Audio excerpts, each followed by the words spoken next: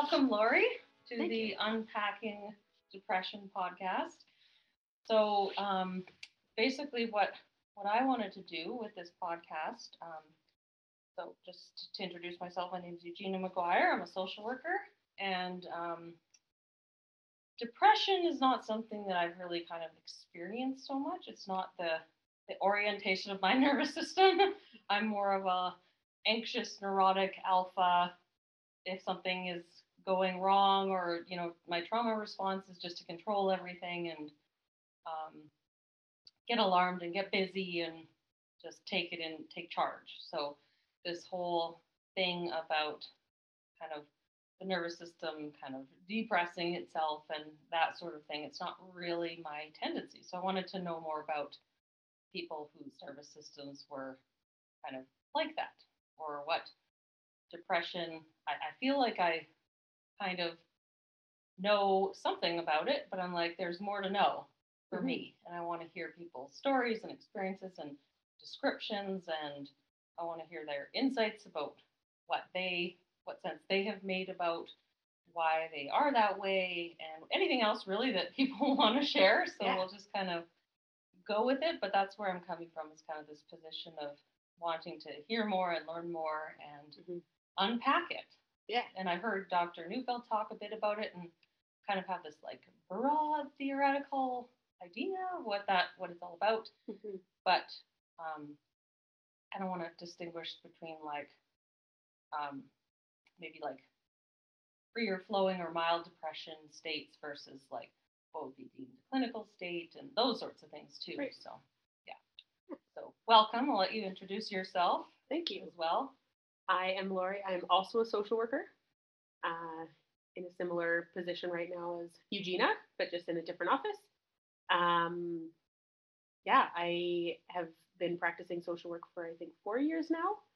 I have my bachelor in social work right now, and I'm working on my master's. And I I just really feel at home in the field, and I really appreciate the focus on mental health and wellness, and it has thoroughly affected my journey, even with my own mental health journey. Not good with the whole introduce yourself thing all the time, but I should really get better because we're asked it all the time, right? But yeah, it's interesting because the field is a little bit like this opportunity to constantly have this mirror of everything, right? Yes. So where everything that you learn about other people, you're also learning about yourself. Yeah. Or like if you get to learn general things like theory and about human development, it's like this amazing opportunity to unpack everything. Like I've unpacked my own childhood and all of that, and all the while, well, it was something to do with work.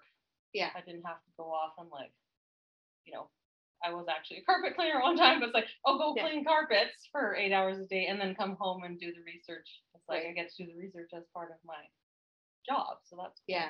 Well, and I think when we really dig into that process, I think that's what makes us better social workers. Yeah. Right? Because like I remember one prof early on saying like, if you're asking your clients to do these things, you should be willing to do these things as well. So if you're asking your clients to like make these calls, if you're asking clients to be introspective, if you're asking clients to dig into different areas that are really painful in their lives, then you should be willing to do that too. And I really do think that that's what differentiates those social workers that are like deep in the work and have this deep passion versus those that are searching for a cushy job, Yeah. Or maybe have just like lost pieces of that. Yeah. Over time, Yeah. Exactly. So where does the depression piece specifically fit into your life? When did you first kind of experience that, or even know what that was? So similar to you, like I kind of first started learning it in school, like more in depth. Like I know that my mom had struggled when we were younger, but I was a bit too young to really conceptualize what that meant and what that was. Like with depression specifically? Yeah. Okay. Yeah. And so I first had my own experience with depressive symptoms or depression at the end of my bachelor in social work. So it was a lot tied to burnout. Oh, okay. Yeah. It was definitely a journey to even be willing to say the word depression, because I think I had this fear of like this big piece of my mom's story that has kind of like hasn't been really unpacked a whole lot in our family. We have like we're not a feelings talking family, as a lot aren't. But yeah, so it was kind of this like shadow that was always behind, um, like in the background of my early childhood, and I was nervous to admit anything about that, and um, so the burnout kind of started, and just like really needing a break and not really knowing what rest was and how to rest, um, and trying to even just think of like what were those early signs, and I think it was a lot just sort of a loss of energy. Energy is something I've really noticed over the last like many years, and even just since then, like I don't think I've necessarily gotten back up to the peak that I have been at, and it's definitely fluctuated more and been lighter since then. But um, a lot of my tells is kind of in my energy level and in how much I feel able to pour into other people and um, into different activities and everything. Um, but that's another thing that's come up for me as a question where I'm like, okay, fatigue or lack of energy, low energy is obviously, it seems like one symptom in this phenomenon that is, well, we're using a term from the disorder model, which is not my paradigm anyway. So, but I think it's useful to say, here's this word that encapsulates these set of symptoms. Right. And so let's figure out what that's about. Low energy seems like maybe one piece. What I'm trying to figure out is my understanding is, or what I'm thinking about right now anyway, is that depression is this emotional sort of numbing out or repression, whereas like this emotional piece, whereas chronic fatigue or like adrenal fatigue, burnout, low energy, like I've experienced that for sure, like fatigue where I was low energy, but I never ever labeled it as depression. So I'm wondering like what's the difference between like just low energy, adrenal fatigue, burnout, that sort of thing, where you just like exhausted yourself, you worked too hard, and now your body's trying to kind of communicate to you to rest, versus what's more of like an emotional state of like maybe numbness or something like that. Like, yeah, and I think that depression and depressive symptoms, kind of like you're talking of like that numbing out, was my response to that. And like you said something at the beginning of how you kind of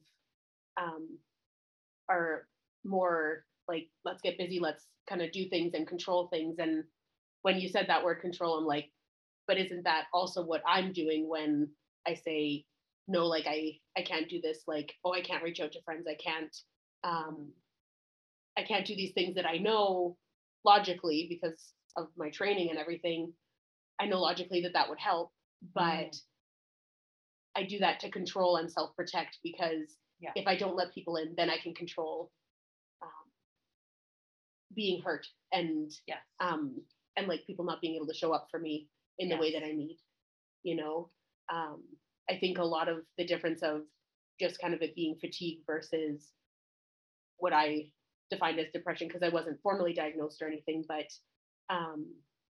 is just how it changed so many aspects of how I showed up to like friends and even to my studies, and just the way that, I don't know, it kind of like was I don't know, a veil over my eyes where I was just kind of like taking a step after a step after a step. Oh, okay.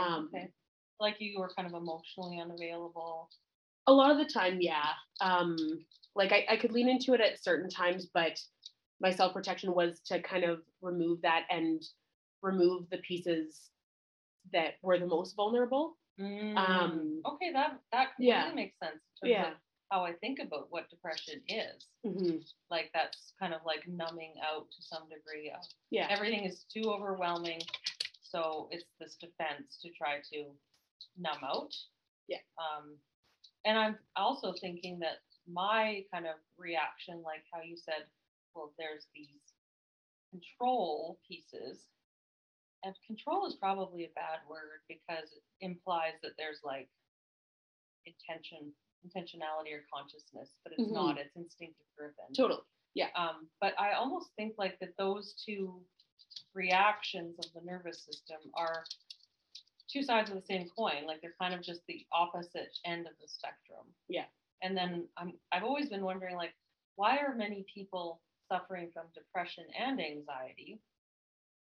And that sort of alarm depression thing feels like that pendulum swing Mm-hmm. between like, okay, the nervous system kind of revs up to try to, Mhm. it becomes alarmed. It's like, oh, there's so many things, must do the things. Mm-hmm. Or like, there's so many things wrong, must fix the relationships. Yeah. Like, must get needs met. And then it Mhm. swings to the other side, so overwhelmed, shut down. And it's almost like a gas and a brake pedal, Yeah. where there's like, it's just this way of trying to cope with like too much. Mm-hmm. Yeah. Mm-hmm. Either too much vulnerability, too much work, too much whatever. Mm-hmm. Something is overwhelming the system. Yeah. And I'm less personally familiar with anxiety at a high level. I experience the normal range, or what I perceive as the normal range anyways. Yeah. We can have a whole conversation on what is normal, but but maybe that's for another podcast. Yeah, for sure. But I know what you mean in terms of like, we can't pathologize things because we need them. Mm-hmm. Right? Mm-hmm. It's just that when something gets to a point where it's so chronic and it's so everyday and it's actually debilitating, it's there, it's hardwired to protect you, but because you often like can't indulge it because survival, like your system is telling you to rest, but you're like, but I can't rest, I have assignments due. Mm-hmm. And I need to go to my job because there's bills to pay. Yeah. And so it's like you're trying to fight against. Yeah. The mechanism is actually trying to help you to do what you should do, which is rest. Yeah. But then your other part of you is like, but wait. Yeah. And I'm not exactly sure where I learned this part, but I find now I work to fight against it a lot more than I used to, but I find that I lean into all or nothing thinking a lot. So it's either like, okay, well, I need to rest and I need to take like a year off work, or I just can't rest and I just have to live in this state for the rest of my life, and like those are definitely stronger when I'm feeling that exhaustion and like pulling back and isolating. But like that's something I have gone to a therapist on and off for many years through this process, and found someone who I've really connected with. And she's trying to help me see like it doesn't have to be like a whole vacation to rest. It doesn't have to be a whole month to rest or whatever. It can be like rest in these little small pieces, that can be effective, and maybe maybe you do need that year off or however long, month off, year off. But it can also be like, okay, well, I have this time on my lunch break. How am I going to lean into rest more at that time, right? Yeah. And like shut off my computer at work, or like maybe remove myself and get some time away from people if I'm in the office, or maybe get more connection if I'm working from home or something. Yeah. Exactly. But find those little pockets of time and space of rest. And honoring what rest is to you. Totally. Right? Totally. Because like for me, like how you said, like get away from people, there was always this kind of like pressure, like you must go hang out in the lunchroom or whatever, right? And it's like, but yet when people spend so much time together, they usually end up having superficial conversations. And that to me is very draining. Yes. And so I'm with you there. If we're going to talk about getting your nails did and whatever else, or the weather, then that's actually like an hour's worth of work for me. Yeah. Whereas totally. like if I sequester myself in my office and do whatever I want to do, I've just rested for an hour. Yeah. Right. Yeah. And I listened to this podcast that of course I can't remember the name now, but this doctor was listing 7 different types of rest, and so it went through like mental, emotional, spiritual, intellectual, creative, sensory, and there's one more. Don't know if I'll remember it, but I love that. Yeah, like, and it has very recently reframed rest for me, because I only listened to it maybe a month ago or so, in just thinking like, because what their point was, when we think of rest, we often think of, oh, well, I need to go take lay a nap, go down, lay yeah. down, get that physical rest. Like, but there's so many different types of rest, and I do think of myself as a very creative person, and I do find that I feel better when I engage in that part. But when I'm kind of like dipping down into exhaustion or depressive symptoms, it's so much harder to kind of work myself up to get there, and engage in that, and be less judgmental of myself if it doesn't look exactly the way I want it to, or something, you know. Totally. And even sensory rest, thinking of like how often we're on our phones, and just like, even if it's just mindless scrolling, like, okay, yeah, that could be perceived as rest because it's maybe that intellectual rest or something, but likely it's kind of more of a distraction than exactly. anything. Exactly. And so it's gotten me to think quite a bit differently about like, what kind of rest am I engaging in, and what kind of rest might I need right now? Or that's really good. Yeah. Are you familiar with Gordon Neufeld's construct of rest? No. How he talks about rest? No. So he talks about it. You can add this to the list of forms of rest, but it's kind of like the ultimate rest is resting from the work of attachment. So like resting, like being loved and accepted, getting your attachment needs being loved and accepted unconditionally, where you know that your relationships are stable.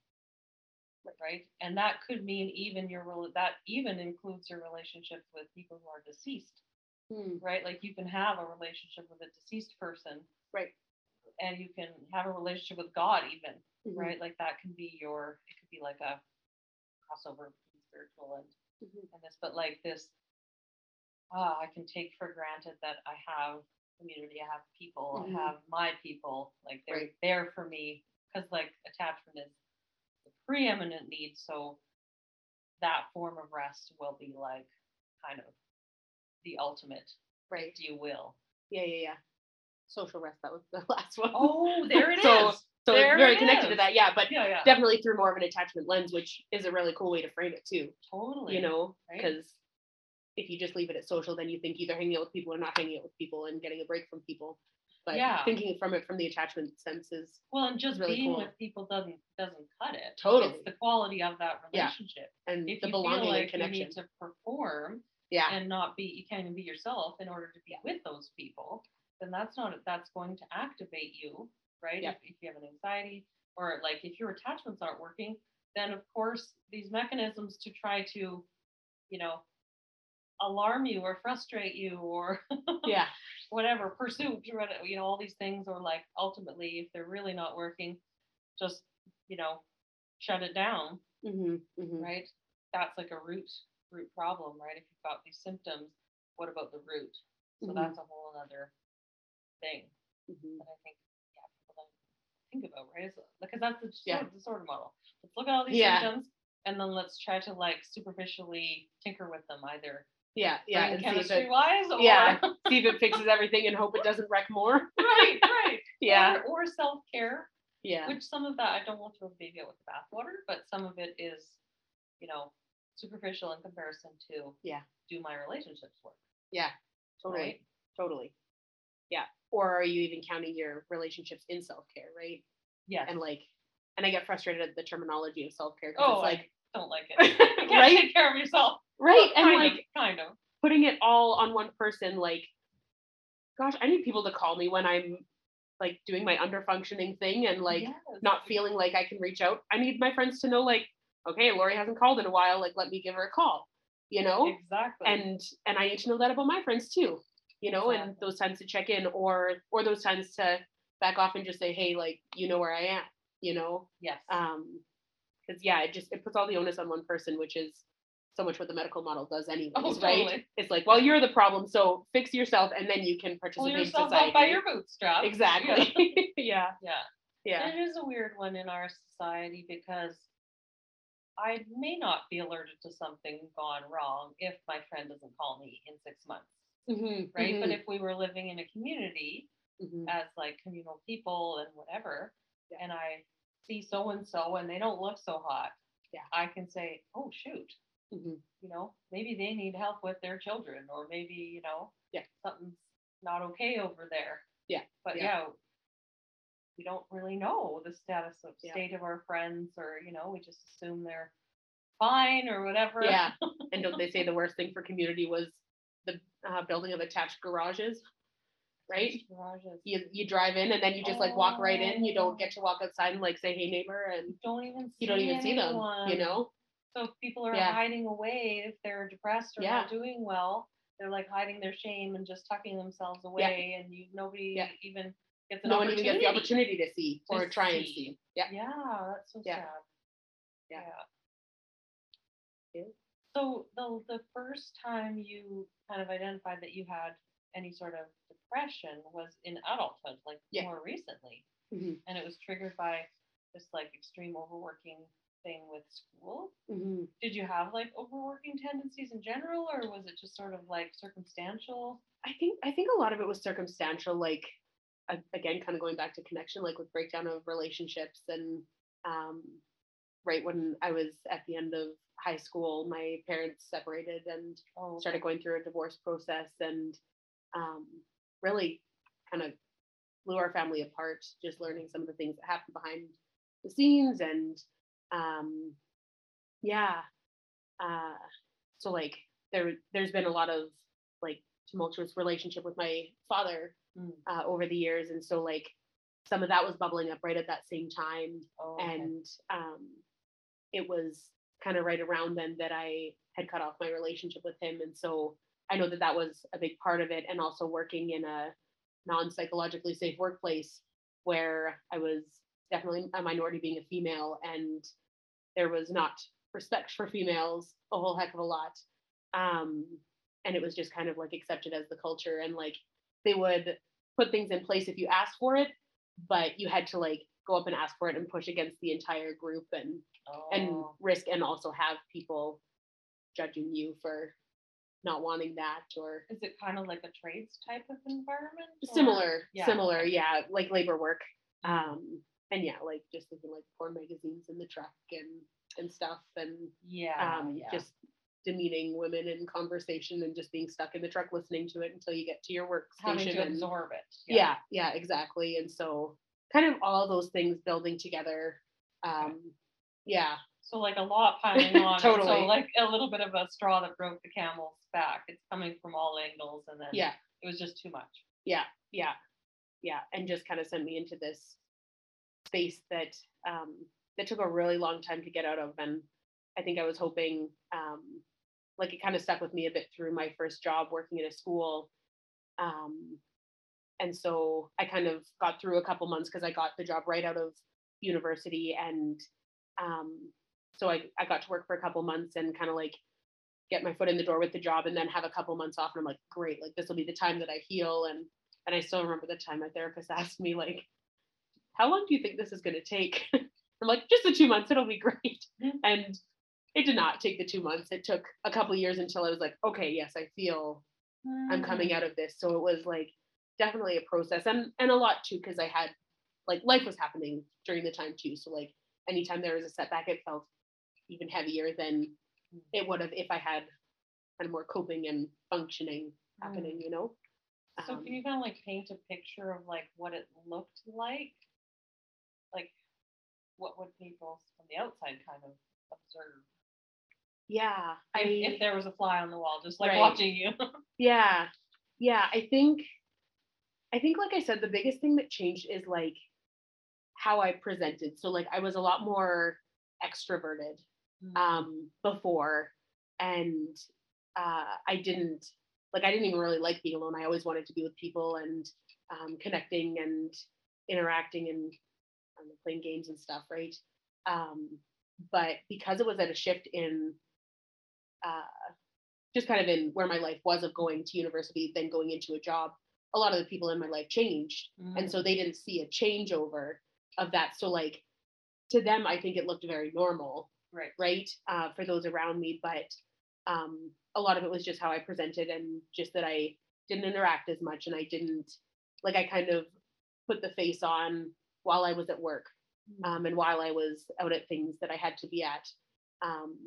But then I would like drop my shoulders when I went alone, right?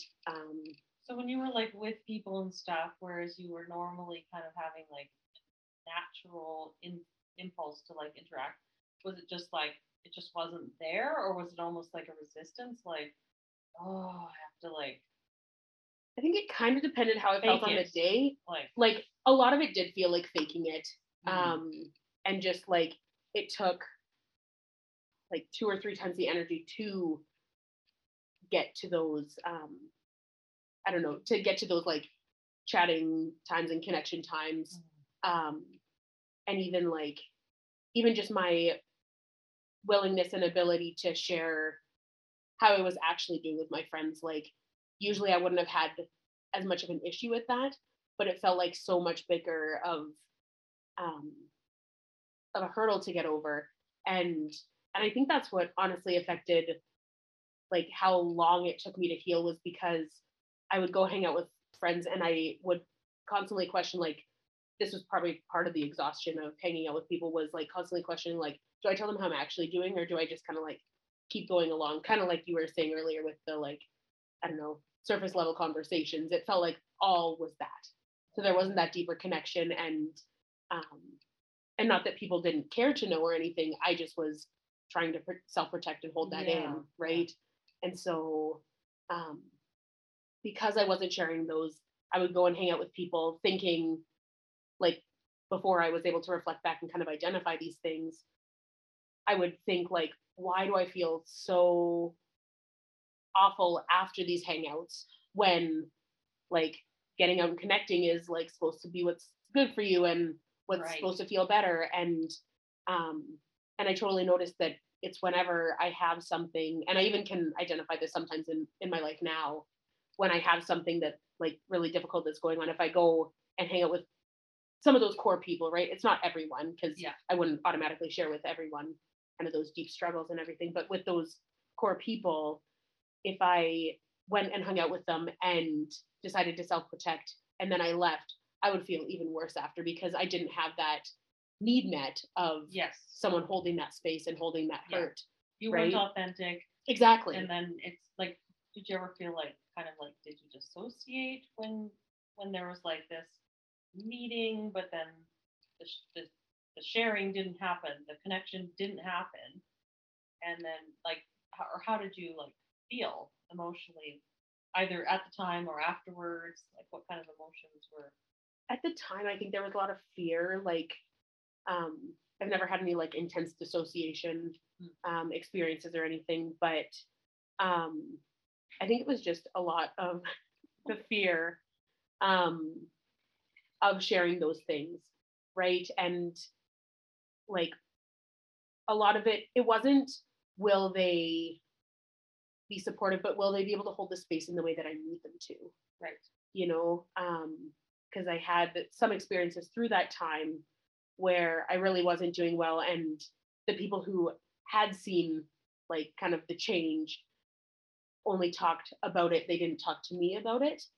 So they talked about it outside, and like I found out a lot of that after. Like kind of gossiping in a way or something? Yeah, Or like, yeah, and like and not giving me the benefit of the doubt. Like they're just like, oh well, like Lori's just not effective at this role anymore. Like I was a volunteer at an organization, and I found out later that one person had tried to like get me kicked out of volunteering mm, there.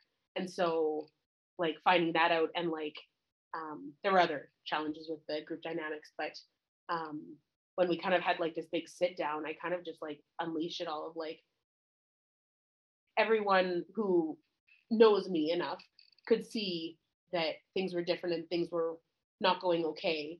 And not that all of them would be the people I would share it with intensely, but um, no one came and asked like, "Hey, what's going on? are Like, you why are things okay? different? Are you okay?" Exactly, Uh-huh. exactly. It was just like, yeah. And I remember in that whole kind of ordeal, there was one incident that happened that um, like I made a mistake one night and like was not um, was not like where I was supposed to be, and not kind of fulfilling my duties of kind of being with the group, because I was going and I was sharing some difficult things with one of my closer friends, um, and so I was called out about it, and I kind of had just thrown on my hands and like walked away.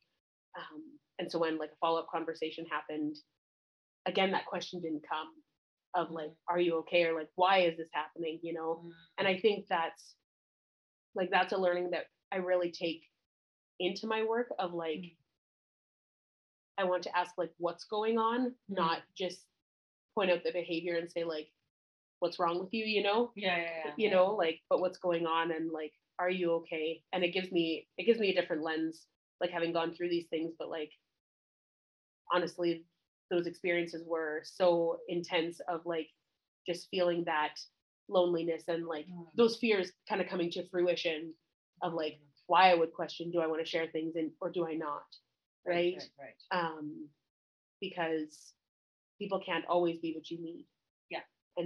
And like that's, for me, that was a big fear when I had my depressive symptoms, you know, was like, will this person be able to show up and be what I need? And a few of those times when I did put it out there, it was dropped and it was like, no, you just need to do better. People don't, you know, have much capacity generally speaking. Yeah. It's well, kind of like some people at certain times. Yeah. Yeah. It's like when you lose someone and you're in a grief state and you find out really quickly that the capacity of people out there, generally speaking, because of our societal misconceptions about grief and everything else, or just lack of experience, and just overall, you know, discomfort with emotion or discomfort with any sort of like discomfort, not sunny emotion, right? Hi, I'm not feeling well today. And it's like, oh, well, you're not supposed to say that. When I ask you, how are you? You're supposed to say, fine, or I'm great, how are you, or whatever, right? Yeah. People just really don't know what to do with that. Like there's just such a small, disproportionate amount of the population that's actually like, tuned in, where they can read and be like, hey, like, are you okay? And then also be able to hold that space and be like, oh, I can handle whatever emotion you have right now. Like, right? And I think it even makes it hard too, like when you do have the people who are able to do that, is that the moment where the person is ready to release that, right? Because like there were occasionally like people, there were people that did ask how I was doing, but maybe I just like wasn't ready to release that at that moment, you know, and like that felt too much, too scary, it's too vulnerable. exactly. And so like to find that, I don't know, beautiful sweet spot of someone who can hold that space and someone who's willing to release that thus makes it even harder. You know? Yes, totally. Yeah. So like what was kind of going on inside of you emotionally, like when you said you like weren't doing well, right? Like was there emotion you could identify? Like was it moving? Like was there frustration, alarm? Like what was it? Or was it like just no feeling, like numb? Yeah, it wasn't quite numb. Like it was, it's funny because like depressed just feels so like the feeling that it was, where like it was sometimes in the sad realm, or like I want a better word than sad. I always when people are like, I'm sad, I'm like, what's a better word for that? Like feeling miserable almost. Like where your mood is just like you just feel really kind of like miserable. Yeah. It's shown much better in like physicality, which isn't great for a podcast, but is it is it grumpy as well? Like almost like it definitely got that way. World. It definitely got that way. Like I, for a while there, I lived with my mom, and when I did live with her, and she would like, I would get home from work and like just have kind of been on all day and just really needed my time to like drop the shoulders and be like, okay, I don't have to be on, I don't have to be happy, I don't have to like put out that perception of like I'm doing great, because I didn't feel like I could go into a brand new job being like, I feel depressed, you know, like that's really off bounds, you know. But like when my mom would come and like greet me or ask me questions and things, like I would just want nothing to do with it. And so like that's definitely where grumpiness and like frustration came in. And I'm sure frustration on her part too, because I wasn't able to share at the time. Like it didn't feel like a space to share. where I was at, because I hadn't even fully identified it at that point either. Right. And I definitely had not processed it and like kind of become more okay with saying like I'm feeling depressed, you know, or I'm having depressive symptoms. But yeah, so like it definitely happened with that, and I since then have lived alone, and I find that's a really nice space for me to be able to decide when I want people in or don't. I mean, COVID kind of threw a bit of a whirlwind in that, because sometimes when I wanted people, I couldn't have them. But right. But yeah, so like there was definitely more frustration around like those that were closest to me, if they weren't kind of like giving me exactly what I wanted without saying it, which also isn't fair to put on the person, right? To be like, just read my mind and know how much I want to talk, right? Yes, not fair, but that's the situation, you know, of just kind of like being so quick to that frustration and anger. And just like exhausted was definitely another big feeling in there. And not really knowing what rest was or what helpful rest was, you know. Yeah, and then just being like physically exhausted, emotionally, mentally, all of those things, having to perform all day because you're going against your authentic state and feeling. Yeah. So you have to, that really takes a lot of energy. Totally. And so just the exhaustion would lead to a lack of, you know, when you're really, really tired, you lose your integrative functioning, right? Like you just lose that ability to see nuance and stuff. And so it does, like what you're saying about what you said earlier about, you get into the all or nothing thinking, right? Like, of course, when you're really exhausted, it's like, oh, everything is wrong. And, yeah. And even those things that if you were kind of more at a neutral space would like kind of help you feel way better, it doesn't get you up to that point. Or I would find that the joy or the positive feelings or helpful feelings, whatever you want to call them, right, would dissipate really quickly, you know, because that just kind of pulling towards that negative thinking would just come back so quickly. Yeah. Did you see Inside Out? Okay, I love that movie too. Yeah. So when Riley, her sadness is on the hiatus of joy, and they're trying to get back to the control center of the brain, and she doesn't have access to sadness, and then you see her control panel go completely black. So my interpretation of that was that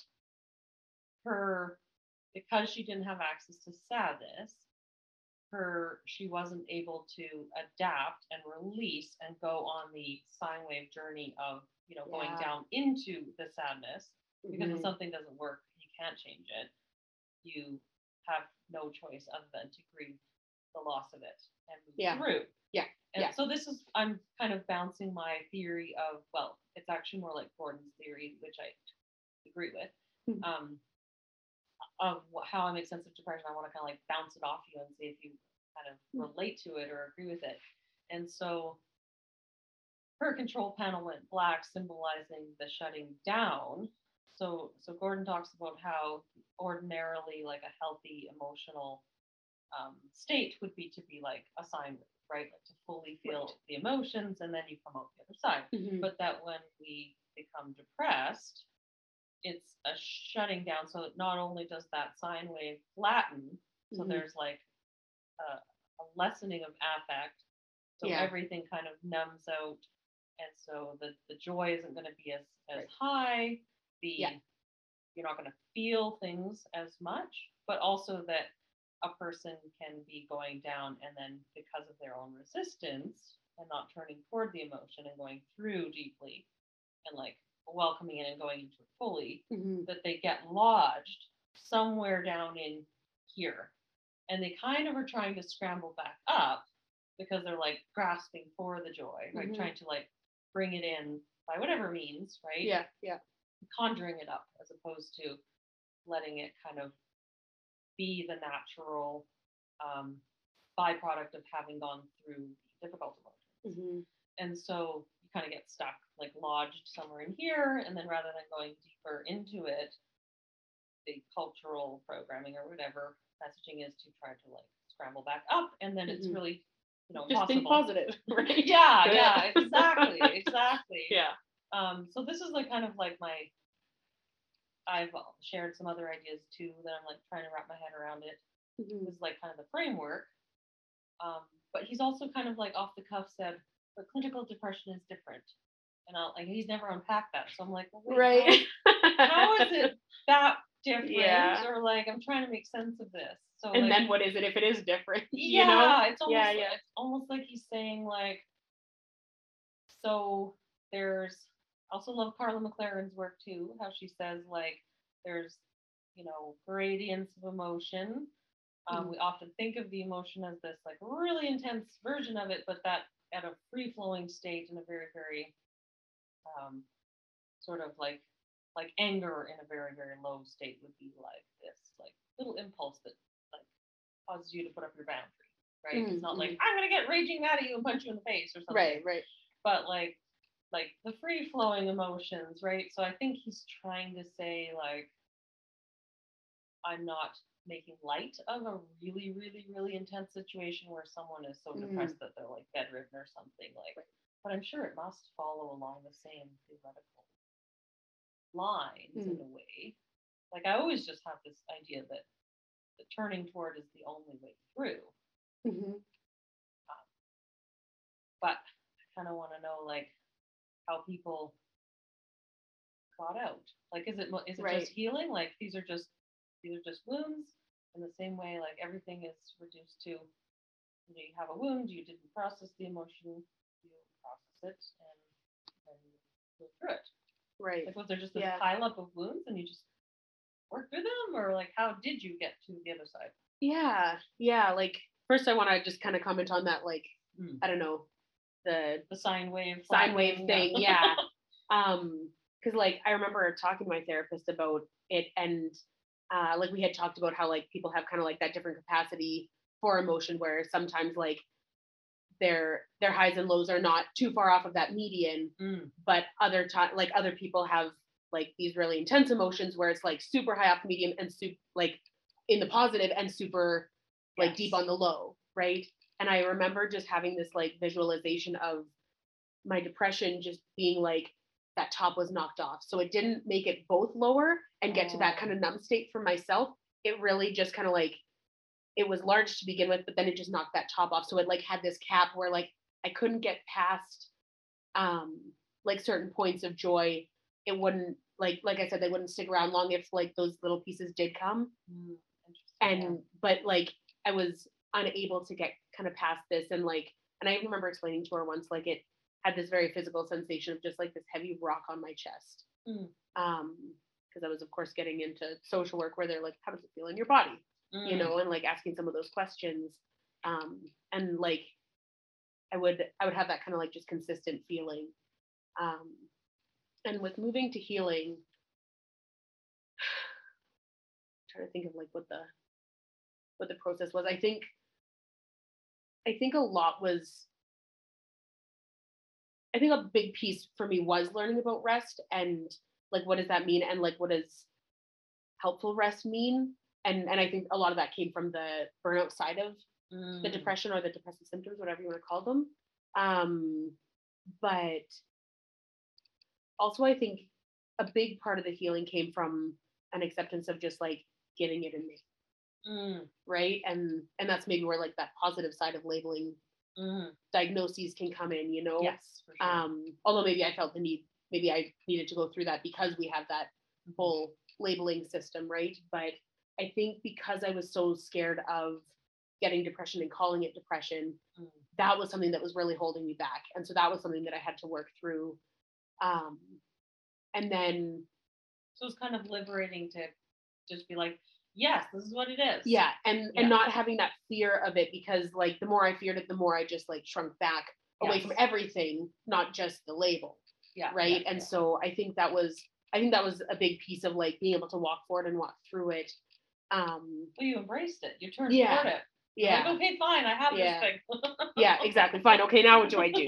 You spend a summer sewing and listening to Harry Potter audiobooks. That was one of my big things of like, I don't know, feeling okay in my skin was spending a summer between school years doing that. That's awesome. Yeah. Were you sewing Harry Potter things? No, no, just sewing random projects, and I took my hand at sewing a weighted blanket. So Oh, yeah, cool. yeah, That's cool. they're quite easy. Like theoretically, they're more annoying because you're just like tired of lifting the thing. But yeah, that's an interesting like physical like external thing. Lifting is heavy weight. Mm-hmm. It's almost like external version of what's inside this heaviness. Yeah, That's pretty cool. Yeah, but ongoing, like another piece I think of the healing was even just that identification that happened a fair bit later of that connection thing where when I go out and I don't share how I'm authentically feeling and authentically doing with friends that I know can hold the space for it, or most of the time can hold the space for it. So like they're the safest people to do that with.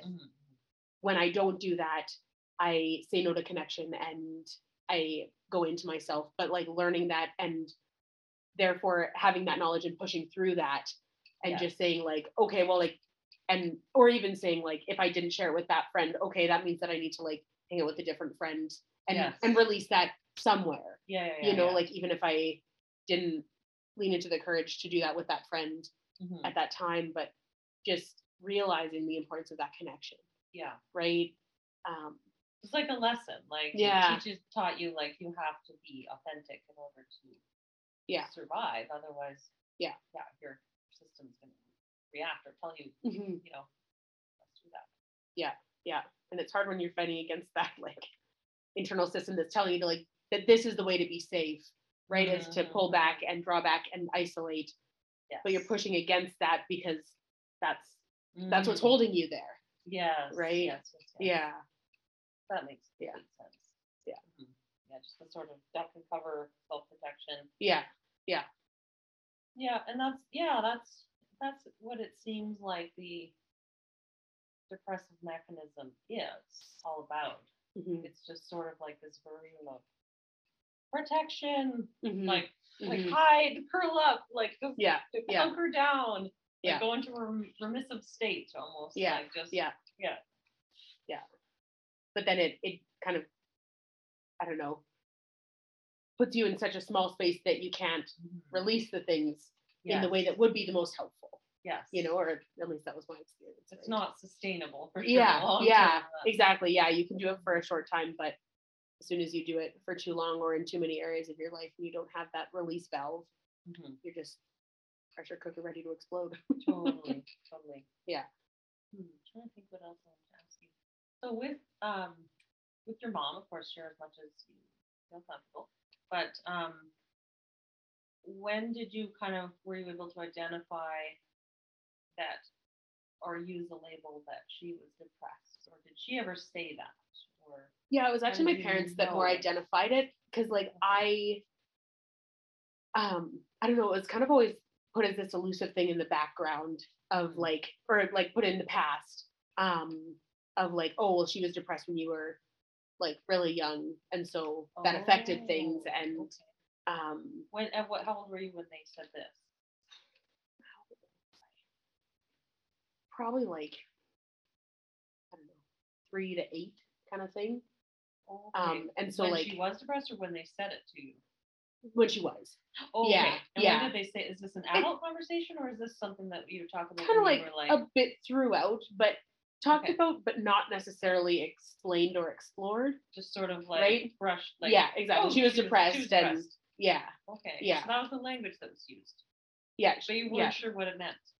No, and I didn't know like, well, what does that mean for now? What does that mean for like, I don't know, the future? Like, what effect did that have on this, and like, and I know that part of her story was using medication, but it really negatively impacted her specifically in memory. And so like it has been an ongoing effect. Yeah. And so she doesn't have a great memory now. And it was a side effect. It was like a 1 in 100,000 side effect okay. that did affect her this way on this medication. And so like I know that that also has its like weaving in of my Mhm. story, because like that was talked about so connected to the depression medication, that has had like an impact on like when I reflect on how do I think about medication, and Mm. how do I also not let this affect how I work with people in the field, right? How do I Mm. not be like, well, no, medication's bad because it can do bad things, you know, and not just like jump to that and jump to my experience, but like kind of be open, but also honor that part of my mom's story and our Yeah. family's story. Um, So how do you yeah. feel about medication? Oh, I'm just gonna open the door for yeah, sure. the cat. Just poking her head.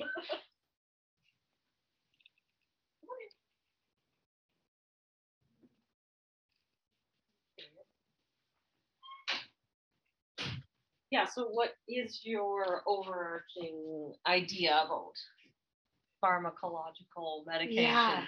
I mean, I feel like you're asking this at a funny time, and in the fact that a couple of courses ago in my master's, we were kind of, I don't know, pointing out some things in the medical model of pharmaceuticals and the DSM, and how it's made by people who have solid ties to the pharmaceutical industry. And so like Oh yeah. it feels like this very unfair system that I'm like, no.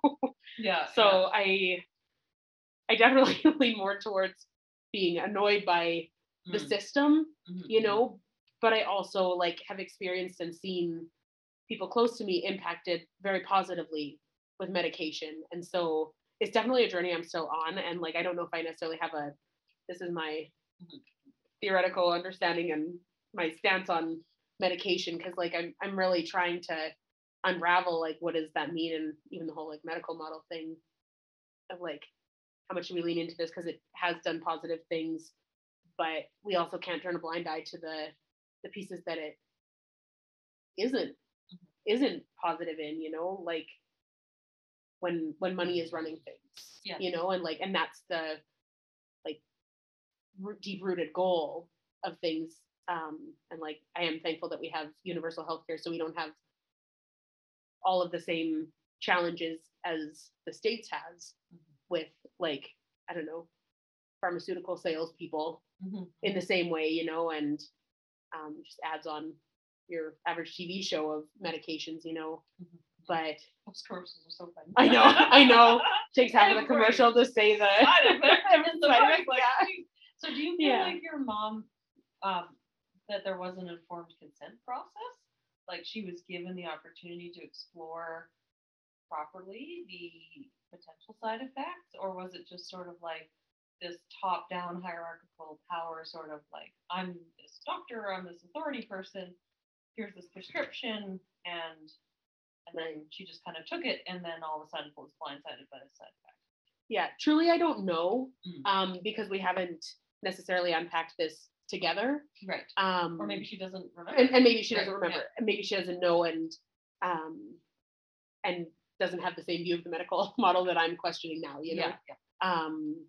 So I'm not sure enough to say, but I definitely have seen that happen with different situations of that, like I don't know, all-knowing professional. Mhm. So it doesn't matter what the side effects are, and Mhm. you know, this is just the thing to do and stuff. And it does make me nervous, you know. Mhm. And even like when diagnoses are just thrown around, you Oh, know, totally. like it makes me so nervous in so many ways, despite even my positive experience of labeling something, right? Yes. But again, I question, is that just because of the system Mhm. I was in, and like I was scared of the label, so it was Mhm. more addressing the fear, not specifically the label part. Yeah. Right. It was more addressing that fear of it, you know. Yeah, it can definitely go either way or both ways. With it can be so empowering to just have this validation that like, hey, there is something going on with you that is a challenge. It's not just that you're ineffective or you're defective, Mhm. even though the label sometimes can imply you're defective. Yeah. But Yeah. it can also be like, here's a validation of this struggle. You Yeah. actually have, depression, or like there's a reason why you can't just pull yourself up by your bootstraps or whatever, Yeah. right? Yeah. Like, Yeah. you're not just this person who's a failure because you can't like If push you just through can't and do it, you're all lazy these or you're things, or you're Yeah. lazy or Yeah, yeah, whatever, yeah. right? It can be like extremely liberating.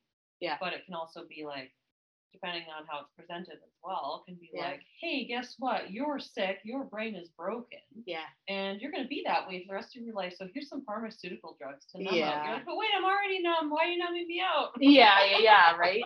Right? Yeah. That's what I don't get about the medication. Yeah. Because I'm like, because Gordon, says like there's no pill you can take to grow you up Mhm. if there's a problem of human development. And so, likewise, there's no pill that you can take that will make a wound go away. Mhm. You can't do emotional processing with a pill. You're not getting to any root causes. And yet we assume that that's the way it works because often pills are given in a curative way.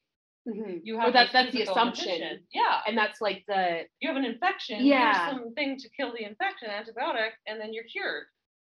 But Yeah. it's not like that. Yeah, it's a lot more symptom focused, Yeah. right? Exactly. But that's not necessarily something that we outwardly talk about. No. It's only when you kind of dig into like what's underneath this medical model that Exactly. that you start like really questioning those things. But it's so funny because like even going through this kind of like bigger questioning of the medical model, I'm like, who can I like put these things out to? Because like I kind of had this like whole mental crisis of like, what do I believe? What I don't know, like just unpacking like what that all means for what our world puts out and everything, and like just how deeply dependent and trusting we are of the medical model, and like who can take this conversation on, and who also will I not be offending if I'm like, but medications just treat symptoms, and like, are they actually what we need? To a friend that's taking medication, right? And finds it very helpful. Exactly. Like I find that hard sometimes. I kind of look at it as like, before I was way more like fundamentalist about it, where I was like, medication is of no use, and now it's way more nuanced, where I feel like the way society is, it's like not even 80-20, a lot more, where it's like, here's the medical model, and then here's this other conversation that people are finally having about getting to the root cause or understanding things. Mm-hmm. Whereas I would like flip that ratio, where I'd be like, don't throw the baby out with the bathwater. Right. Sometimes medication is useful, or like can be a bridge, or can get someone through. But we should know what it is. Yeah. Like people should be given the information that it's not curative. Yeah. That it is symptom management, and that there are these side effects, and that,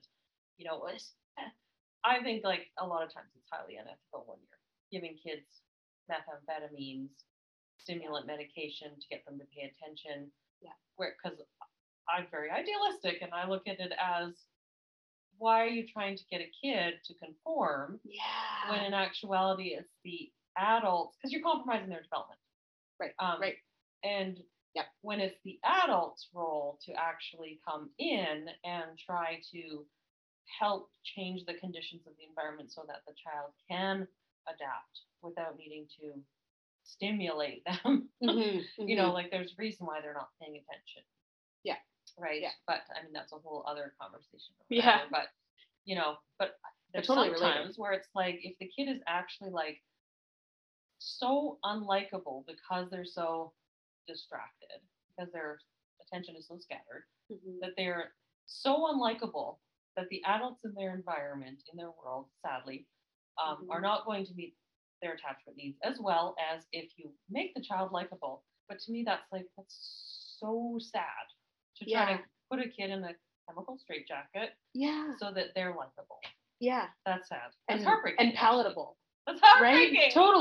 Totally. Because like, what else do we say to kids? Oh, well, like, you be you, like, be your best self, be individual, like, live your dreams and like run after your dreams, but in these conforms of society. Yeah. And it's like, I think that's what has really changed me the most with social work, is like just viewing things differently, and I don't know, really just looking at a person as a person and like knowing that there are reasons why people act the way they do. So like when a client yells at me across the table, it's not anything to do with me or like my ability to be a social worker, my services, my whatever. It's because they are in an extremely tough spot in life, right? And they've been pushed around one too many times.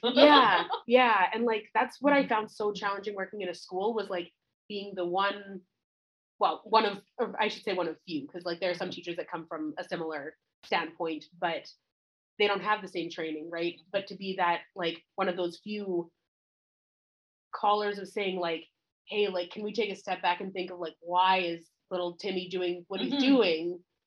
Yeah. Rather than just saying like, oh well, he's being disruptive, so like how do we fix his behavior? Like, okay. Yeah. You know, and like, and there were some times that the school system was really good at like coming up with like helpful solutions and like meeting the child's needs, but there were other times, and very often I think it happened like what the side that it leaned to depended on how the adult was functioning.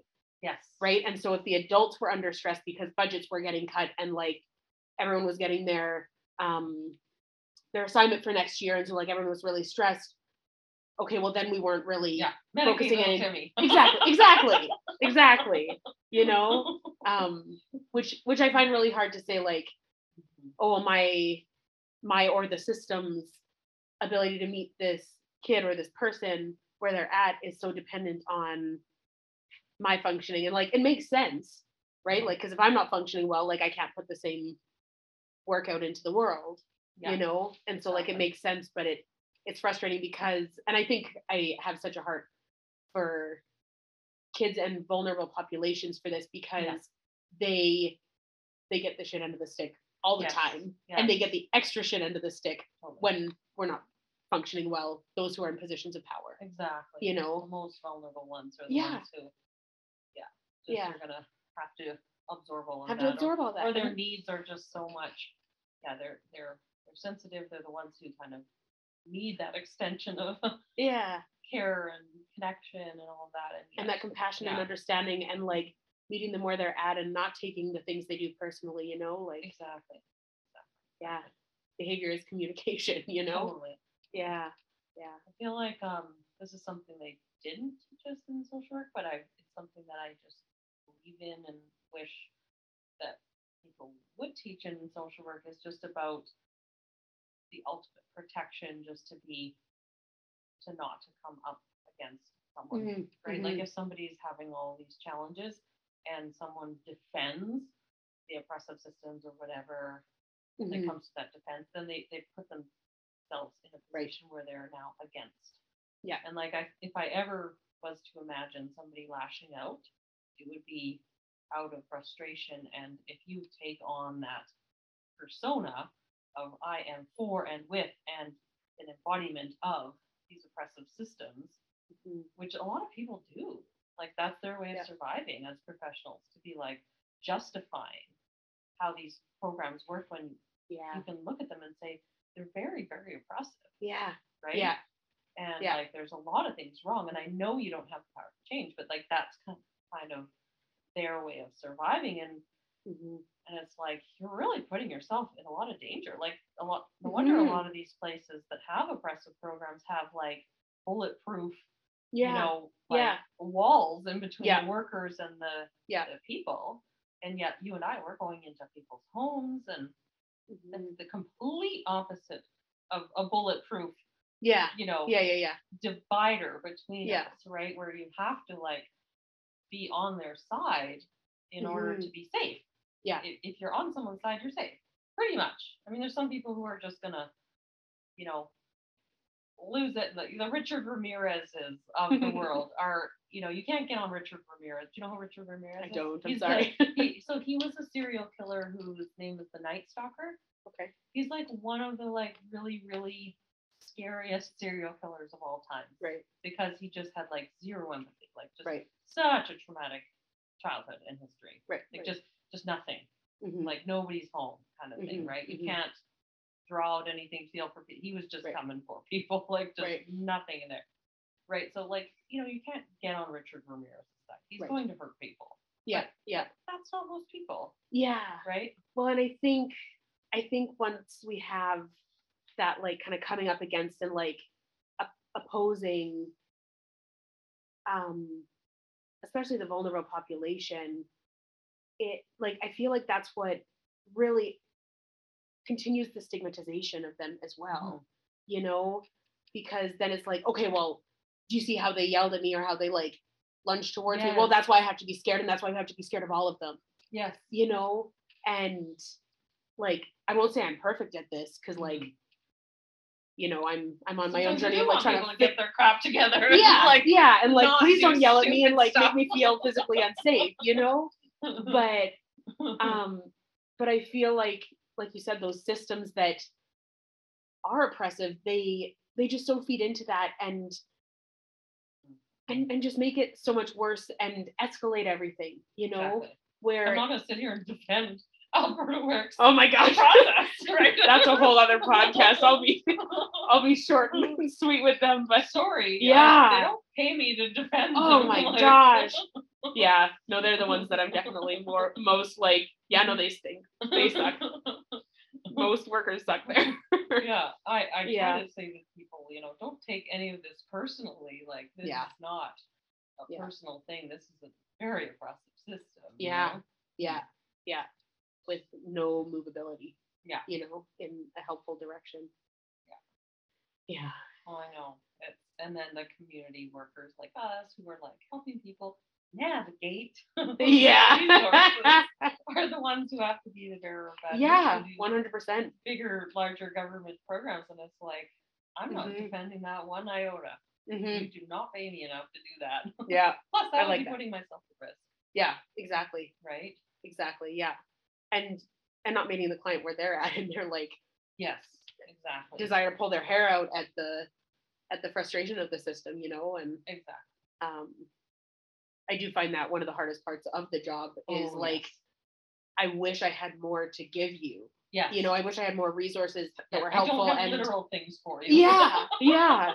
I'm sorry I don't have money, and like please don't get mad that I don't have money for you, you know? Exactly. Yeah. Exactly. And like I really wish that these programs were there, I don't know, better to meet people where they're at, and like more trauma informed, and like even just some of the ways I've heard people speak to clients. Exactly. You know? I mean, you only have what resources you have, but you don't have to be a shitty asshole about it. Yeah.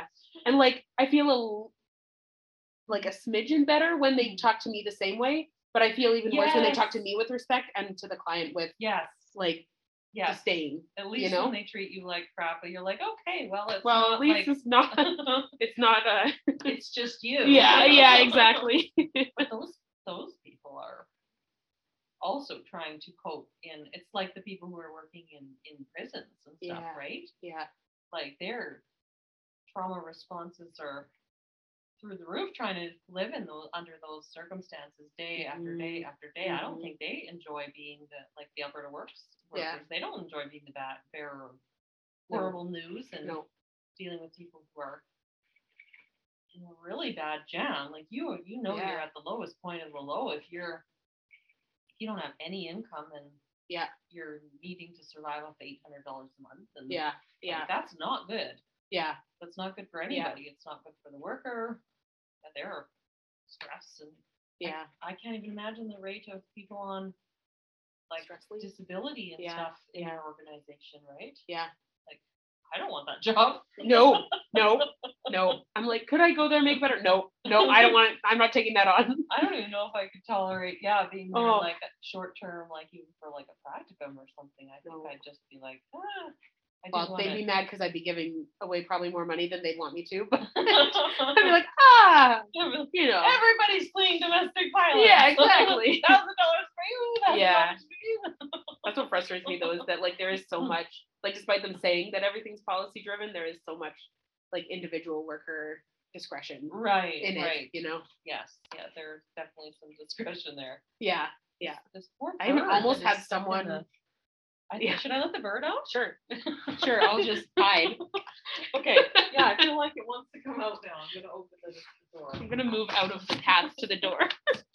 Poor little thing. Yeah. Okay, go to the window. Oh, don't go that way. Yes. Woo! Good job. There we go. That was bird is good, happy actually. and we're safer now. Warm there. Yes, no kidding. Anyway, that's a fun little, tangent. Tangent, yes. Few tangents we went You on. know. But I don't know how long we've been recording for. Was there anything else that you were kind of thinking about, or in terms of depression, that you feel like could help offer some insight to me and others, and that just to like really. There's also that piece about like the clinical versus, or like, let's say, severe versus not so severe, and is it okay to use that same language, because every emotion has these gradients. Yeah. Right? Yeah. But some people don't like it when people have mild symptoms and are using the word, and then they're like, well, it's like implying that my symptoms aren't, like, I can't get out of bed. Yeah. And that's not the same as your, like, I feel down-ish kind of thing. Yeah. Yeah. Yeah. I don't know if there's like a full good answer to that, and because like I think one of the biggest challenges is that everybody needs something different. Like you kind of hit the nail on the head there, where like some people are okay with using those different like using the same word for the gradient, and others are really not, right? But maybe even just like getting more like, how are you doing? Like, what's going on for you? You know, like kind of that digging into that individual's experience, like regardless of what words they want to use. You know, like, I mean, even I kind of get into the like, oh, I don't want to use this word incorrectly because I don't want to diminish other people's, but I also think sometimes we can hide behind that too, where I can say like, oh, well, and maybe not specifically in this depression sense for myself, but like I'll hide behind things and say like, oh, well, because I don't have it as bad as someone else, then I can't use that. But that's not really serving, because that's comparing, and that's you're negating not your helpful. own experience. Exactly. Yeah. Exactly. So maybe it is more towards getting to that, like, what's going on for you right now, and what does that word mean to you? Yeah. You know, so like whoever uses the word depression, does that mean like I was clinically diagnosed with depression? Okay, cool. That's one piece of the puzzle, but what does that actually mean for you? You know, like conversations even like we're having like this. Yeah. You know? Well, and using the word actually kind of like normalizes it, which is good, because then it's like stigma reduction. If we can say that this experience is within the range of the human experience, it's not like you over there with depression whose brain is broken. Yeah. Right? It's like actually that mechanism is within all of us, because your brain is trying to shut you down because you're too overwhelmed. Yeah. This is not a broken brain. This is the brain that is trying to protect the organism. Exactly. Right? Exactly. Yeah. So it normalizes it, but then it also kind of makes everyone drop, oh, I'm so depressed, and then meanwhile there's this person over here who like it took them 3 months to like a year to say like I'm clinically depressed to their close group, and it doesn't quite have the same meaning. Yeah. Even though it is a different experience. Exactly. Yeah. Right. Same with anxiety. Right? Yeah, absolutely. Oh, I'm anxious. Oh, I have anxiety, and then meanwhile, like there's people who have very, very, very debilitating anxiety. Yeah. Right. And so it's like, how do we honor those people's experience? Yeah. And also normalize the experience, bring it into the realm of like everyone has some degree of these things happening. Yeah. It's the age-old question, you know. There's probably no right answer, but it's just a matter of like it's very nuanced and paradoxical and all of that. But I'm just I'm still trying to wrap my head around all of it. I think part of the problem is where I feel like, why don't I fully get this, is because it's a clashing of paradigms, right? Like my paradigm is that attachment-based developmental paradigm. The depression thing is the DSM pathologizing, symptom-based. So I'm taking a word from there and saying like, let's make sense of it. And to me, it just seems like one of many mechanisms that completely makes sense in the context of overwhelming, traumatic experiences, whatnot. Yeah, maybe I'm overthinking it, but Yeah, I don't know. I haven't thought of it through that lens yet. But so it's in interesting. terms of like the therapy that you did you do any therapy related to resolving wounds or trauma or anything like that to try to get to some root level issue of things bothering you, that sort of stuff? Yeah, so like I didn't necessarily go as much into like childhood things. Like a lot of it was more like present things, but I'd say I did get to like root things in the sense of like how do I view things and like what are the lenses that I'm kind of automatically looking through and how do I change those and reframe things and um yeah, like um my therapist, one of her kind of main um therapies is CBT. Okay. And so like it's a lot around the thoughts, behaviors, and um, feelings and stuff, and kind of like unpacking those. So it got to root things in that sense, less so the kind of like going back into my childhood and like I've done my own personal reflections on that, but less therapy around that. So a lot of it was unpacking like kind of how I default view the world, or because like one of the big things, like I said, that came out was that all or nothing thinking, and like how do we say like, okay, well, there's maybe a bit more space in there for other things, you know? Yeah. So when you kind of like brought awareness to some of the feelings in that, did it help you to make space for those feelings to be felt and stuff like that? Yeah. Yeah. Yeah. And I think some of that was to do with my therapist. Some of that was to do with like my social work training of like just even learning how to reflect better and become more self-aware. And then she often will scratch and may or may not actually. Are you okay with the door open? Yeah, sure. Yeah. Cool. That door to come back in. Yeah. Okay. Well, that makes sense. I mean, we don't necessarily need to dig into the story of what has happened, but if we can feel the feelings, then that's good enough. And we would dig into stories, but I think, I don't know, I haven't yet found it super necessary in therapy to go through those.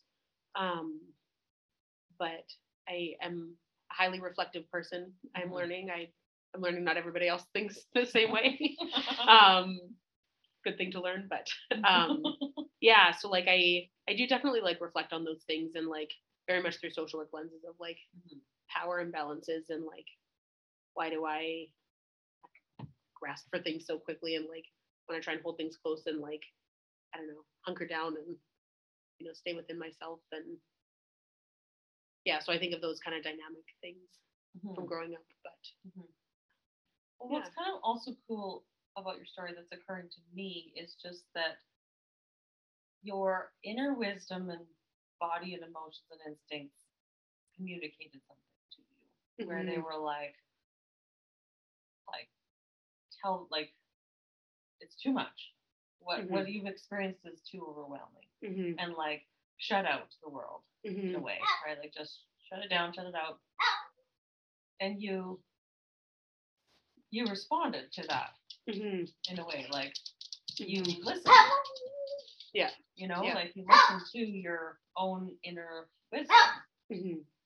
Like, do you think you would do that more in the future? I definitely do that more. Even now, like,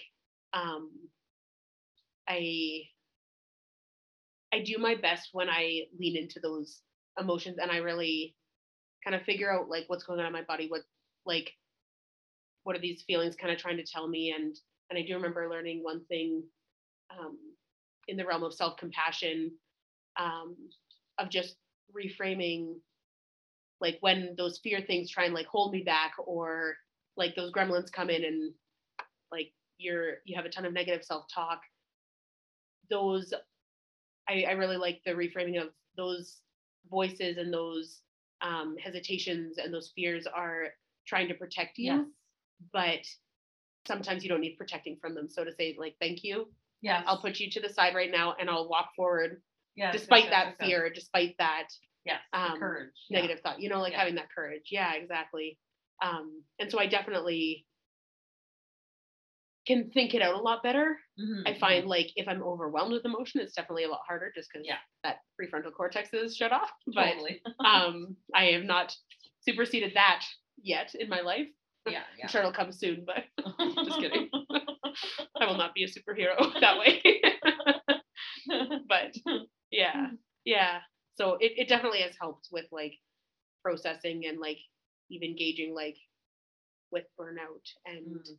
like when those familiar symptoms come up, like what do I need, and like having more of that early intervention so it doesn't sink Mhm. a lot more. But I don't know Yeah. if your therapist is, you could ask her, I guess, but if she's trained in parts work, like structural dissociation theory. But I really like that, like about the like different parts of yourself, and like there's this one part that's like trying to protect you and just to Right. acknowledge it, like not to push it Mhm. away or say get out of here, or, like Right. take up a negative relationship with it, but just to say like I see what you're doing, thank you, and like that's a part Yeah, of me that yeah. like it comes from a time when that was needed, but that's no longer needed. Yeah. And, like you're kind of having this relationship negotiation with these Yeah. parts of yourself, and Yeah, I like that. the wiser, more mature part of you, or like the parent can even like take care of or parent those little parts, because they're like, I call them little monsters. Yeah, I love it. Yeah. but they're not like actual threatening monsters. Mhm, They're like mhm. little children who are in like little zip up like monster suits. Right. I love this. They're like, "Arr." Yeah. I'm I'm like, sorry. thank you so much. Yeah. For just like looking out for me, bud. Yeah. Come sit up here. We're gonna, Yeah. I'm Let's gonna, sit together for a moment. Yeah. You're safe. You're safe. Don't Yeah, worry. yeah. Mama gotcha. Exactly. I love that. That's adorable. But I love that. I love the parts because it's about bringing it in instead of Yeah. pushing it away. Yeah. Pushing it away is just like pushing a beach ball into the water and whoop, there And it it comes. And shoots some out the other direction. Yeah. usually comes totally. out as like a projection of Yeah. another person. Yeah, exactly. Right. Hit someone else in the face. Look at and, those yeah. lazy people, or look Yeah. at those whatever. Exactly. Mhm. Exactly. Yeah. So that's cool. I like that. Well, I definitely feel like I'm starting to realize, like, okay, I'm getting this. Cool. Cool. But I also am curious about. I was reflecting on this just the other day since I started doing these podcasts. Was that there was a time in my life, and I'm just curious whether you think I was depressed or not, because I'm just this is just dawning on me. So I was 20 years old, and I went to university for the very first time, and I flunked out, and I literally failed. I got kicked out. I didn't show up to the classes.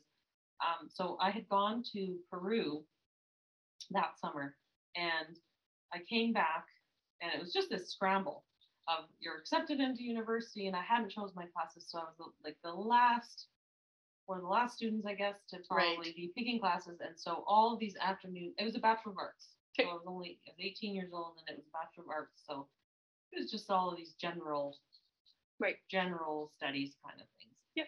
And so I went to go pick my classes, and I knew that I had a sleeping. I called it a sleeping problem. Okay. I just said I have a sleeping problem. I would fall asleep, and I couldn't get up, and I was sleeping for like 12, 13 hours a day. And I could not wake up. So I was the last person or like in that last group, whatever, of people to register for the classes. Mm-hmm. So I went to go choose afternoon classes, and all of them were full for the most part. Right. And the 8 a.m. classes were the ones that were free. 8 a.m. classes were all the ones that were free. So I ended up having to I just registered. I was like, okay, I psyched myself up. I'm going to do this. Yeah. I didn't actually really want to be in university at all. I had no career goal. I had no reason to be there. I was just coerced to be there. Yeah. And I was alarmed because I was told you were supposed to be there. Right. And so I was like, okay, you can do this. Just sign up for the 8 a.m. classes and off you go, right? And 9 a.m. starts. They were all 8 a.m., 9 a.m. starts. I wanted to do it, kind of, and I could not get up. So I used to get my sister to spray me in the face with cold water. She had a Wow. water bottle. I Right. used to set my alarm at 4 a.m. I used to live in an apartment building, and Right. the neighbors were complaining because the alarm was going off. I literally Right. would not wake up. Huh. It was supposed to get up at 7, and I would start at 4. Right. And the alarm would be going for 3 hours, and then eventually my sister would hear the alarm from the other Right. room Right. and come, and I told her to do this. Yeah. Spray me in the face with Oh, cold wow. water, and I still could not wake up. Wow. I was like, literally, like I couldn't get up. I was so lethargic. I was so at a lot of, like, looking back now, I'm like, well, like this was some big crash. I had a lot of trauma. Right. This was some sort of epic crash, but I never, ever, ever labeled it as depression. But now that I think about it, I'm like, was that depression, or was that just fatigue? Would I not know it was depression because maybe I was so numbed out and it was depression, and I was just really that numbed out that I couldn't even tell you that I was depressed? Right. Like, the nature of depression is that you're, for many, right? Yeah. Maybe to various degrees. If like I was that numbed out, then would I even know? Like, Right. And like when you were awake and like up, could you kind of like have that flow of emotion, or was it really muted? I think it was muted. Huh. But like a lot of alarm. Like Okay. a lot of alarm, like panic, anxiety, high alarm. And like driven like a motor. So like every other time in my life, I was like, oh, like a lot of times like almost mania level of like drive. Right. Like extreme pursuit, overworking. Right. Sometimes even not sleeping. I went through periods of when I was around that, like on either side of that age. Right. Where I would like pull all-nighters. I even had a time where I had 3 jobs, and one of them I worked night shifts, and I would like awake night shifts. Wow. I literally didn't sleep sometimes. Like I just skipped like 2 days a week or so of sleep.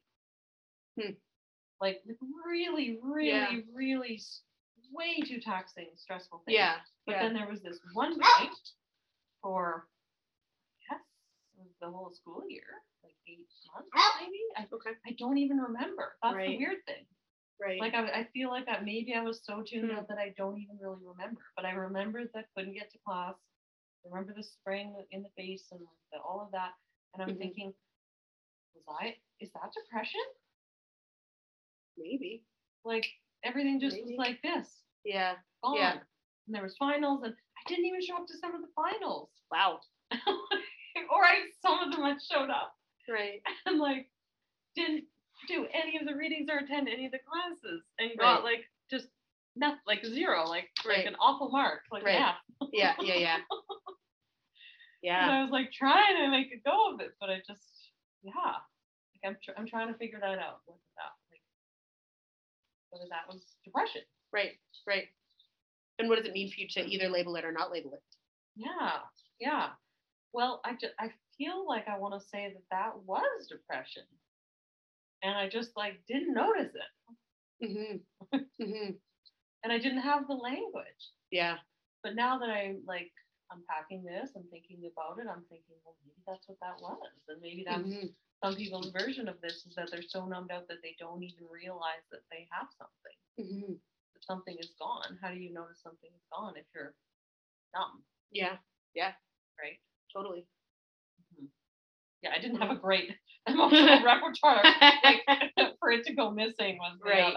Yeah, I didn't have there's a lot of defenses. So I was very numbed out as a teenager, actually. Extremely numbed out. I just didn't know if I would call that depression. Right. Because of my pendulum swinging with anxiety and alarm. Right. And the like go, crash, go, crash. Right. But I wonder if that gives some insight to how those can work together. Totally. Right? Yeah. Right? Of like, that wasn't my experience because it was more just like that mellowed out, like that cap over what I could feel. Yeah. But it gives that like, I don't know, and like I'd have to look more into it and stuff. But is that Mhm. just like, was that how you release things and then your body went into like that, I don't know, hyper recovery mode? Or it's Yeah. like you're sleeping and like this is all you're doing because you can't do anything else. Yeah, Right? exactly. I think so. Hmm. I think so. But I also think defenses are a different thing. Like the numb out defense is different. Just, I really want to like, I need Gordon. Gordon, help. I need Gordon Yeah. to help me sort this out a little bit more. Yeah. Yeah, because I was very, very defended and numbed out. Yeah. Yeah. When I was a teenager, like I couldn't afford to feel. And Right. I have a really tragic, horrible example. And I was driving in a truck, and out from the ditch comes a mother dog with a trail of baby puppies, and I accidentally creamed the mother. I hit her. Right. She just came up right out of the ditch, quick Yeah. like that, and I didn't feel it. Wow. Didn't stop. Didn't think about it. Yeah. I was with my friend, and she was also had a traumatic upbringing as well. And Right. Like the two of us were obsessed with this movie called 187. I don't know if you've ever seen it. It's like this teacher and student battle, like one of those kind of gangster Okay. sort of movies. Right. Samuel L. Jackson is having this war with this student of his or whatever. And in the movie, the student says, "Stupid gatos," and we literally hit that dog. Gato was cat, but we were just like saying on the movie. We hit it, didn't feel anything. We're just like, and I said, "Stupid gatos," and my friend laughed, and that was it. Holy shit. Yeah. Yeah. How do you hit a dog and not feel anything? How does it not occur to you to pull over and grab those puppies? Right. Didn't feel anything. Mm. So that's, in my mind, that is the perfect example of defense, Mm-hmm. where there is a numb out defense. Yeah. Not depression, it's a numb out defense. Right. Right. Right? But this other example of the sleeping, that depression? Where does the numb out slide into depression? You know? Yeah. These are the things I'm trying to Yeah. figure out. Yeah. Well, and like, but is just a question, like, is it really different, or is it just a different way of Yeah. of that defense, right? Mhm. Or it feels like it needs to be like a longer term thing, Yeah. you know? Because like I definitely think it was a defense for me, or like Mhm. what I experienced that I called depression, Yeah. was a defense for me to say like slow down, Yes. you know, and like pay attention to what's going on Mhm. so that you can address things, Yeah. you know, and like otherwise you're just gonna kill yourself with too much, you Yeah. know. Exactly. So like I do think it's a defense of its own sort, Yeah. and maybe it's just like a longer term one, Yeah. you know. And with maybe more symptoms because it's unresolved and things start to pile on, like Mm-hmm. like the physical thing, right? Yeah. There's only so long you can be numbed out before you just have no pulse on your ability to rest accordingly and whatever. Yeah. And then you burn yourself out, and then your body sleeps for 12 hours Yeah. Yeah. a day or Yeah. 13 hours. And you can't get out of bed. You can't wake up, even if someone's Yeah. spraying you with cold water. Yeah. Yeah. Well, and like, and I think the challenging part of depression is how hard it feels to get out of it, because everything feels like this mountain to get over, Yeah. you know. And without either changing how you view things, or like, I don't know, breaking it down in helpful ways, whatever that looks like for the individual person, because I think it will look different for each person. Yeah. Like that's what makes it so challenging, is that it just feels so big to get over, you know. And so then you're like, okay, well, if I can't do that, then I guess I'm stuck here and sitting in that, which is maybe where it becomes longer than the stupid gatos and then move on, you know. Now you have to go watch that movie. Yeah, right. Yeah. It is a great movie, I think. Anyway, I don't know. I haven't watched it in a long time. It might be horrible.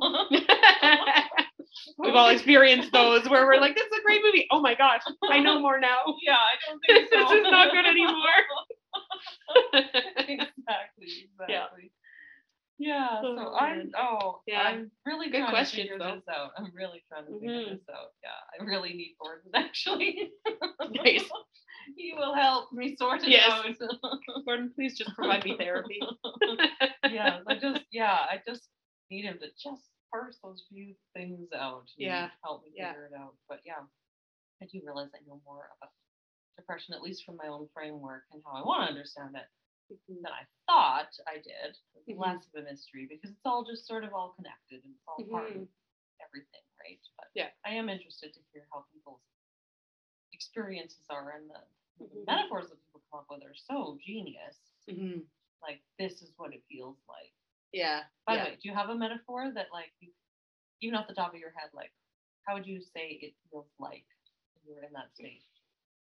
I wonder if you gave one already. Truly, I think it is that one where like that cap was chopped off of like being able to get to those highs, and like I could feel just as low of lows, but that wavelength of feeling was that top part was chopped off, and I hit this cap, and so like I could get maybe slightly over the line and be like, okay, yeah, like no, I'm feeling okay today, and like good things are happening in my life. I could recognize that, but but it wouldn't feel like it would feel if I didn't have that cap just like I don't know, capping Yeah. the feelings, you know. So if you were like looking at this amazing mind-blowing sunset, you'd be like, oh, okay, I feel a little bit something. Yeah. But I should feel more Mhm. elated looking at this Yeah. thing or something like Yeah, that. exactly. Yeah. But exactly. yet the down things felt like Yeah. bigger, Yeah. and worse, and more like things rolled off your back less easily.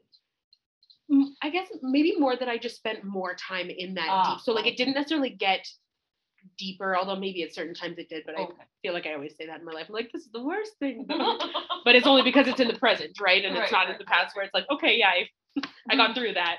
Yeah. But like it was more like just the amount of time spent in that lower half. And then I would compare the things that I was seeing and feeling and like those things that I thought should go kind of above that line. I would compare those to those things that I had felt in a time before. Right. You know, like, and I very much identified things as like before the depression and after the depression. Right. You know, and so I probably like, I don't know, had these kind of like ways of framing it in my mind that kept me stuck sometimes. When if I could have opened up my view a bit more, it could have changed. But I also like, I don't know, I feel like we're at the places we're at for a reason. And so I didn't need to be somewhere else in that moment either. Yeah. You know, yeah. And it definitely helped me become more comfortable sitting in darkness with others. Right? Yes, which it's an initiation for you. Yeah.